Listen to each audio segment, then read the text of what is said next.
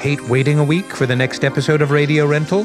Subscribe to Tenderfoot Plus to get early access to episodes, ad-free listening, and bonus scary stories. Visit tenderfootplus.com for details.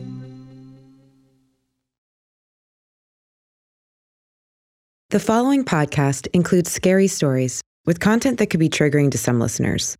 Listener discretion is advised.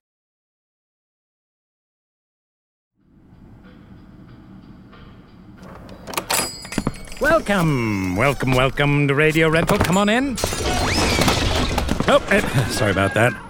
If you're new here, Radio Rental is a video rental shop filled with VHS tapes of the scariest stories that you've ever heard in your life. And they're all told by real people. Hey, stop it. Come on, you're going to hurt each other. Or me, or our guest. So, you'll remember we discovered a mouse in the store the other day. First, we thought it might be the spirit of my late wife, Zelon, but as it turns out, it was just a mouse. Just a regular mouse. Basic mouse. Classic mix-up. Anyway, now Malachi and Mousy have been at each other's throats. It's a very toxic relationship. It's kind of a Tom and Jerry vibe, if you know what I mean. Yesterday, I think I actually saw Malachi put an M80 into a piece of cheese. I swear to God, it was impressive. Hey, come on. Don't you dare set that mousetrap next to Malachi's tail. You're on thin ice, mister. I'll plug your hole. That's what she said. Not like that, no. Get your minds out of the gutter, you two. The hole in the wall that you live in, you know what I mean. Ugh. Well, as entertaining as all this is, let's pop in a tape. That's what you're here for.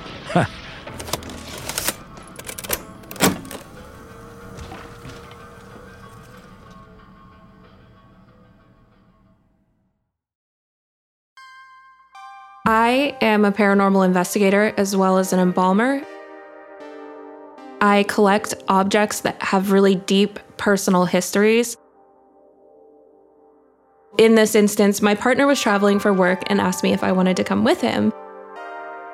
I have the entire week to scour social media, Facebook Marketplace, even eBay listings to try and find something within the region that I could bring home that really memorialized the trip. As an embalmer, I find a great interest in things that are related to funerary history, and I had typed in antique funeral. And I found something 4 hours away that caught my attention. I came across a listing that said antique funeral photos. It was a series of 3 images. One of them was an antique early 1900s memorial lithograph. In the Victorian era, what they would do to memorialize someone, instead of just having a funeral and a mass card, they would basically make a poster for the funeral with the person's information so they could always remember them when they're passing through the hallway, or even host a little bit of a vigil. They could light a candle next to it. It was very meaningful to them. That is the main item that caught my attention. The other images in this were a portrait of 2 twin infants that you could tell was over 100 years old. They had the little booties, white christening gowns, and an older portrait of 2 gentlemen, Victorian gentlemen, standing side by side with very serious looks on their face. The price for the items had actually been reduced from $150 to $75, so it was a really good deal. I messaged the seller, "Hi, are these still available?" They weren't. She had already made arrangements with another collector, and they were going to get them tomorrow. Of course, I would find this really rare memorial lithograph. There's only been 1 example seen, and they're already claimed. The next morning, I receive another message from this woman. "I actually decided I'd like you to have these. Hadn't heard from the other guy in a while, and I not only want you to have them, but I'm going to give them to you for free." We're in Charlotte, North Carolina, and we are going to be driving to get these. She said, "Don't worry about it. I'm actually going to meet you halfway." She just has this feeling that they should go to me, and she's gonna drive 2 hours to give me these items for free. I told my partner, something is a little fishy. Who sells something for almost $100 and then decides, I'm actually gonna sacrifice that and drive out of my way, use my gas money, and meet this person? The times that a dealer or a collector of antiques have given me something of value for free is few and far between. Maybe there's something more to these portraits. We decided as a courtesy we were gonna give her gas money. So we took gas money out and we meet her in the parking lot of a gas station. When she arrived, she said, "Oh, it's you." And I said, "Here's the gas money." And she said, "Oh, I wasn't looking for anything." She was almost offended that I gave her gas money. I'm like, you drove 2 hours to give these objects to us. We load the car with them and she hands me a book. The book is from the 1950s. It's a reprint of an antique book, and it's called The Encyclopedia of Demonology and Witchcraft. What if this is something sinister and she wants to say it without saying it? We drove back to the hotel. The seller actually reaches out to me. "Hey, I know it's really difficult to find the names and stories of these objects. I don't really know too much about them, unfortunately, but I can tell you they came from this house." She sent me a screenshot of a Google Street View where it showed the house. It was this white colonial house, white pillars on the porch. It had a highway address. I start researching the history of the house. The first thing I did was try to find any names associated with the address. This wasn't that long ago that they cleared out this estate. I can probably find someone. The address I was given was a highway address. In the Victorian period or early 1900s, when these people would have lived there, their address would not have included that highway number. I need to find the historical address. I need to find what the road was called before if I'm going to find out any information on these people. It was called Zellner Road. On a whim, I was like, I bet these are the Zellners. Whoever was living in the house was likely the same name of the road because that's how they did it back then. I start researching the Zellners. The first article that I find related to the Zellner family, I find someone who was living on that property. He came out to assist a group of teenagers who had crashed an automobile into his house. He comes out to help them, and unfortunately, he passed away from the excitement of the accident. I find out that that man who had a heart attack on his porch had a brother. The brother, I was able to locate a photo of him, and he looks exactly like the men in the photo. Then I find another article that's literally titled, "Forsyth Family Pursued by Streak of Bad Luck." It's the Zellners. The first thing that happens this week is a 26-year-old man in the Zellner family gets hit by a train the same day that his mother dies. And then you continue, and his twin brother gets pneumonia. This whole family is plagued with these horrible things that are likely affiliated with the photos. We think that the brothers, the man with the heart attack and the other one may be these gentlemen in the photos, but we need something. I need to know that he had twins. So I find his grave. I look up the plot, and I find out that the man who fell dead on his porch from heart failure had a set of twins. They were born in 1894, and their name was Lois and Lewis, a boy and a girl. If you look at the photo of the twins, she has scalloped lace at the edge of her dress, and he has a straight hem. So as a boy and a girl, this is them. I just know, like there's an intuition, there's something pushing me that this is them. We find that they have this really dark, macabre history. In fact, one of the twins died in infancy. Lois had passed away while she was still an infant. We decided they were going to stay in his collection room. I said, these items are very fragile, so I'm going to leave them with you. He's like, why are you leaving them with me? You pick out these strange objects with this backstory and you're going to leave them at my house. I left, and within 20 minutes, he called me and he said, as soon as you left, I was sitting here watching TV. My closet just completely came crashing down. What do you mean your closet came crashing down? He sent a picture and he was like, look at this. He had this shelving that is attached, so it's a permanent fixture. It's not something he installed himself. This permanent fixture with these tubs that had been that way for the entire 3 years he lived at this place. Those shelves stayed put, but every single bin that had been stored on top of the shelves came crashing down. Everything spilled out. The next morning, he was half asleep, half awake, and he could hear the sound of a coin flipping.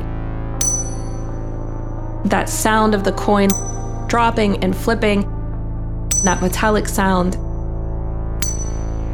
I said, okay, I need to come back and we need to address this. We had a hunch for a reason. The lady was more than willing to give them up with a book on demonology for a reason. He did film immediately after the show, and he was physically like shaking. I decided that I wanted to bring in equipment to try and investigate. I did a spirit box session. It's a rapidly scanning radio that spirits can allegedly manipulate the white noise of the radio to communicate with you. Setting this up, I set the spirit box, sweeping the radio stations as quickly as possible. I was communicating and I said, what's going on here? I didn't get any responses at first. Maybe we're just kind of getting too invested in this. Then the responses started coming through. They said, I'm not home. I said, what is your name? Lois. I said, why did you do that with the closet? The response comes out and says, I'm far from home, scared. If this is possible, if this is a reality, then they would be scared. We took them from their home where they were for a long time with a custodian, bring them and put them in this room full of objects and potentially other spirits. They don't really know why they're there. We just brought them home. So I said, you're in our collection now. We only intend respect. I was at an antique store and I found a rattle that kind of suited their era. I said, this is for you. You don't have to be scared. You can move freely. You can communicate and reach out to us anytime that you want. We only have good intentions. We only intend to tell your story. We're not here to exploit or hurt you. The spirit box session ended. In that moment, we had kind of solved what was going on and pacified them. Since then, we have not experienced any activity. We now keep them on display in our house. All three of them are stacked. I have the memorial photo, the men, and then the infants are at the top. They have a little pocket in the collection room where they stay together. I have this overwhelming feeling that they are meant to stay together. Right now, it feels like I have the best intention, and until a family member or museum or curator would reach out, I wouldn't give them up, especially not to someone who was like, I know these objects are haunted. When I received the information that I felt that I needed to receive, I realized we need to treat these with respect. I genuinely feel like in some way that I kind of take care of these ghost children.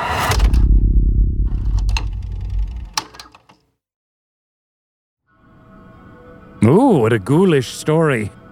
But no time to debrief now because it's time for some ads.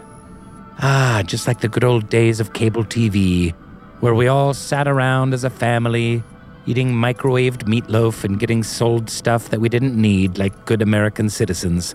So wholesome. Unless, of course, you're subscribed to Tenderfoot Plus, and in that case, this episode will just continue onward with no ads whatsoever. Ha-ha! Look at you circumventing the system.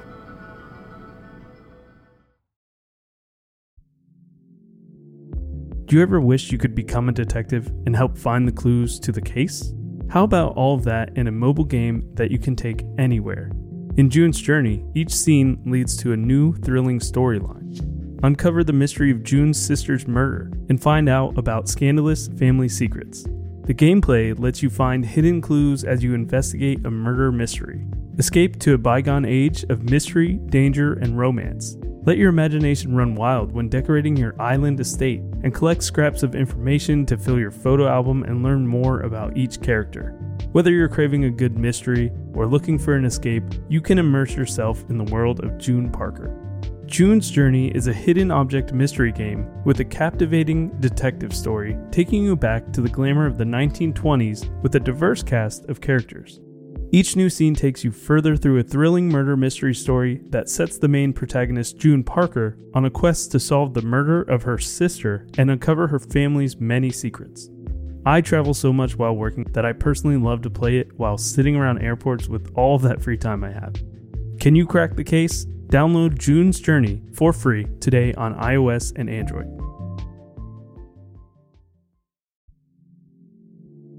Do you ever wish you could become a detective and help find the clues to the case? How about all of that in a mobile game that you can take anywhere? In June's Journey, each scene leads to a new, thrilling storyline. Uncover the mystery of June's sister's murder and find out about scandalous family secrets. The gameplay lets you find hidden clues as you investigate a murder mystery. Escape to a bygone age of mystery, danger, and romance. Let your imagination run wild when decorating your island estate and collect scraps of information to fill your photo album and learn more about each character. Whether you're craving a good mystery or looking for an escape, you can immerse yourself in the world of June Parker. June's Journey is a hidden object mystery game with a captivating detective story taking you back to the glamour of the 1920s with a diverse cast of characters. Each new scene takes you further through a thrilling murder mystery story that sets the main protagonist, June Parker, on a quest to solve the murder of her sister and uncover her family's many secrets. I travel so much while working that I personally love to play it while sitting around airports with all of that free time I have. Can you crack the case? Download June's Journey for free today on iOS and Android.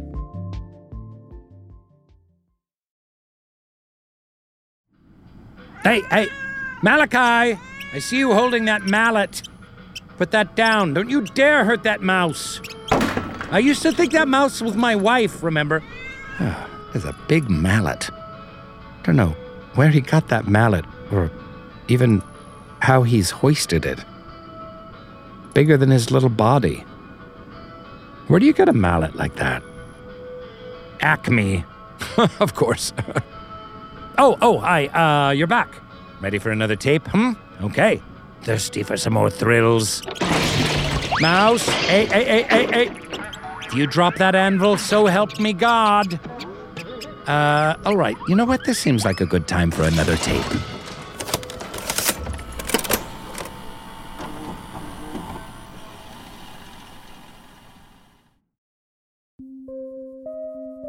I was 20 years old. I was living in Buffalo, New York. I had not finished college. I had just come out as gay and to mixed results. Things were a little rough with my immediate family. Because of that, I was just kind of, looking for some sense of belonging, specifically romantically. I ended up living in an apartment with a woman who I thought I was going to end up being together with. She ended up getting back with her ex-girlfriend on the day that I moved in with her, so it made for a really overall dark mood for me that entire summer. There was a lesbian bar that was about 20 minutes or so walk from where I lived. Back then, it was where all the Buffalo lesbians would go hang out. I lived there at the time because it was, a place where I felt some sense of belonging, even though I didn't really know most people there. We all had that one thing in common. On this particular night, the woman that I was living with had talked about how we should go meet up at Roxy's and then we could talk about us. Me being the very naive person I was at 20, I thought, oh, wow, finally we can talk about this and she can, be done with her ex, because exes are exes for a reason. And then she and I can go, right off into the sunset and live happily ever after. When I got there and she got there shortly after, her ex was there too, and she started dancing with her ex and just completely shut me out.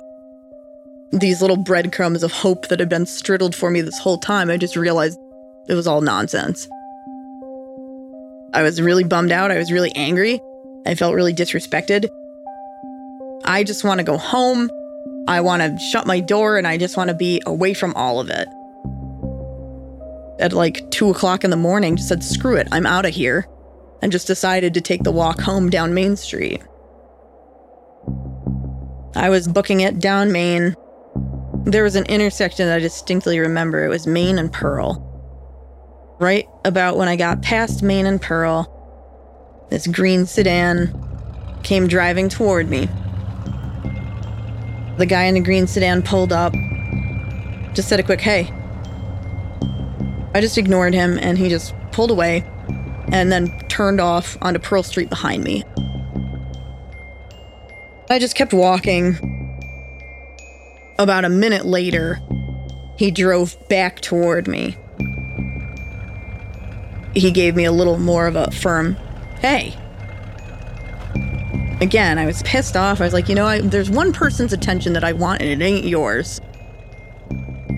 I gave him a dirty look. Maybe he was mistaking me for somebody who he would pay for company.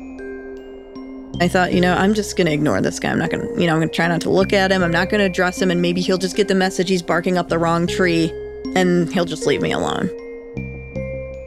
He drove off, and then once again, he turned onto Pearl Street. A minute later, I see the green sedan come up again. He rolled his window down, and he held his hand out with his palm up and said, hey, come on! I was scared. My heart was racing. It was terrifying. I looked at his eyes, and they were very angry eyes. Beyond just being angry, they were the eyes of a predator. This goes beyond him being frustrated that I won't talk to him. He's trying to get me to come closer to him, and I won't. I think he's getting ratcheted up to the point that he is going to make it happen himself. Started up again, punched his gas, and then turned back onto Pearl Street. I was in trouble. Serious trouble. I was in mortal peril. He was getting progressively more agitated, progressively more aggressive, and he was getting more insistent on my company. I'm worried that the next time he pulls around this corner, he's going to somehow grab me and get me into his car. And once he gets me in there, I'm done for. I had probably 45 to 55 seconds before he'd come around again. Think fast. Earlier that night, I'd gone to this convenience store on my walk down to Roxy's and gotten a pack of smokes. I was near that convenience store, looked to see if they were open. They were closed. I had nowhere to go. I can't go anywhere where I can go in and tell a store clerk what's going on and have them call 911. Even if I ran, I can't outrun this green sedan. Seconds were ticking by, I'm running out of options. My next thought was, okay, I need to make myself as obvious and as unavoidable as possible. Somebody needs to stop and pick me up before I get picked up by this guy. I just ran right into the middle of Main Street in Buffalo, screaming and waving my hands and moving around, making myself as obvious as possible. First car drove right by. Didn't even slow down. I continue waving my hands and screaming. Second car goes by. If I can't get a third car to stop, or if I don't see a third car, I'm dead. I see a third set of headlights come on. I just got like right in front, waving my hands and absolutely screaming. This van pulled over. I looked into the van and there were 4 guys in it. They pulled over, rolled down their window. I just started spewing, "You've got to help me. You got to let me into your van. There's this guy who keeps going around the block. He keeps trying to get me into his car. I'm afraid that he's going to pull me into his car. You've got to get me to my house. I need to get home. I need to get away from this guy." The first thing they asked is, "Do you have any money?" And I said, no, I don't have any money." "You have any cigarettes?" I said, "Yes. I went to the convenience store tonight. I bought a whole pack. You can have the whole thing. Just get me home." So they, pounded for a sec, opened up the back sliding door, and I went. The way that they were all situated was I ended up getting into the middle seat by the window closest to the road. And as I was getting myself settled into my seat, I looked to my left, and the green sedan is creeping up next to my window. For the first time since he started casing me, I felt safe. I was in this van closed up with these big young guys in there with me. I just very defiantly looked at him like, "Screw you, I got away from you." I don't think I've ever seen a more hateful look on my face. He answered that with eyes of his own. He was just dripping vitriol toward me. His eyes, if they looked dead and predatory before, they were just the most hate-filled, dead black eyes I had ever seen in my life. "I am angry at you because I had marked you. You escaped my grasp." I asked the guys in the van to not really take a direct route home because I didn't want to get followed. They just kind of zigzagged through town, got me back to my apartment. They got their pack of cigarettes. I was so scared that I checked all the windows and doors to make sure everything was locked, and as soon as I was sure, I just laid on the floor. I was on the ground floor apartment. I was worried that if he could see me walking around in my apartment, that he would try to come in and nab me that way. Once I checked everything, I grabbed the cordless phone and I just called the police. I told them the intersection where it all started going down. I told them, I'm a lesbian. I was at a bar and this guy started following me. So I don't know if he's trying to harass women leaving that bar, but he really needs to be looked into. They took everything down. They filed a formal police report. After that night, I never heard anything. 3 years later, after this all happened, I was living in a western suburb of Chicago. I had never lived outside of New York State, so it took me a really long time to adjust. I was really homesick for a long time. One way that I coped with being homesick was that I read a lot about what was going on back in my home state. I was online scrolling through news articles from Buffalo. All of a sudden, the headline popped up, "Bike path killer caught." The first thing I thought was, good. That's a terrible human being. He'd been responsible for multiple murders. The article had no picture, and in that moment, I knew that I needed to see that picture to go with this article, to see the face to go with the monster that they were describing. I went to a different article, pulled up a picture of the guy's mugshot. I knew absolutely who I was looking at.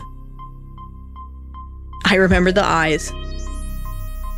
I know who I saw, and that person that tried to nab me that night in July of 2003 was Artemio Sanchez, the bike path killer. He would find all these different bike paths around the Chicago suburbs. He would lie in wait for a woman running by herself. grab somebody while they're running, hogtie them, and then assault them. His other proclivities, he would cruise around downtown and he would try to pick up prostitutes.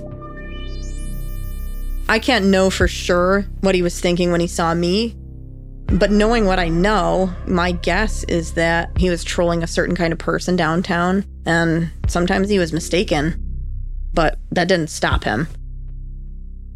I really do think that if I hadn't managed to flag somebody down in those 45 seconds when he was making his third circuit, I genuinely think that he would have pulled me into his car, he would have assaulted me, he would have murdered me, and I would have ended up just dumped somewhere downtown. I put myself in a situation where I could have been killed. Almost made myself a victim of a serial killer.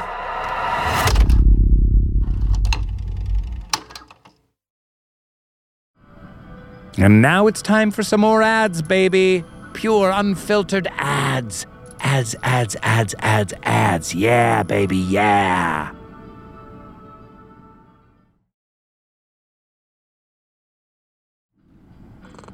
Now, it's the weirdest thing. Look at this. Malachi and the mouse are now getting along so well. It's so cute. I'm shocked. Look, they're cuddling. Oh, I think he's grooming the little thing. Would you look at that? I'm actually overcome with the oddest sensation right now. I think I'm a little jealous. Hey, friends. Hi, cuddle time, huh? Can I get in on this action? Just a little snuggly snugs? Okay. Jeez. I get it. Okay, fine. Oh, well. Oh, and I suppose you have to go too. No, I get it. Nobody wants old Terry anymore. That's fine. I'm fine, really. I happen to be very independent. So I'll see you back here next week then, okay? Good. Okay. So, take care. And, honestly, be careful because there are a lot of booby traps in here right now. Let me show you out. Here, come right this way. Oh! God damn it! Mother of... who set this tripwire? El Kabong. Oh, this frying pan tripwire is exceptionally well engineered. Impressive, Malachi and Mouse. You really need to give that mouse a name.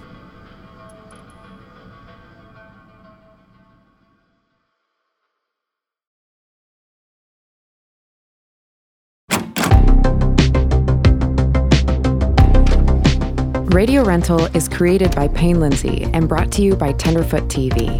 Lead producer is Eric Quintana. Executive producers are Payne Lindsay and Donald Albright. Hosted by Rainn Wilson as his character, Terry Carnation. Written and produced by Meredith Stedman. Additional writing by Mark Lachlan. Supervising producer is Tracy Kaplan. Associate producer is Jaja Muhammad. Editing by Eric Quintana, Mike Rooney, and Meredith Stedman. Sound design, mix, and master by Cooper Skinner. Additional sound design and mixing by Devin Johnson. Original score by Makeup and Vanity Set. Video editing by Dylan Harrington. Cover artwork by Trevor Eiler and Rob Sheridan. Special thanks to Oren Rosenbaum and the team at UTA, the Nord Group, Station 16, Beck Media and Marketing, and the team at Odyssey. If you have a radio rental story that you'd like to share, please email us at yourScaryStory@gmail.com or contact us via the form on our website, RadioRentalUSA.com. Follow us on Instagram and Twitter at Radio Rental. You can also follow the illustrious Terry Carnation on social media. Just search at Terry Carnation. On behalf of the Radio Rental store, we'd love it if you'd subscribe, rate, and review. Thanks for listening.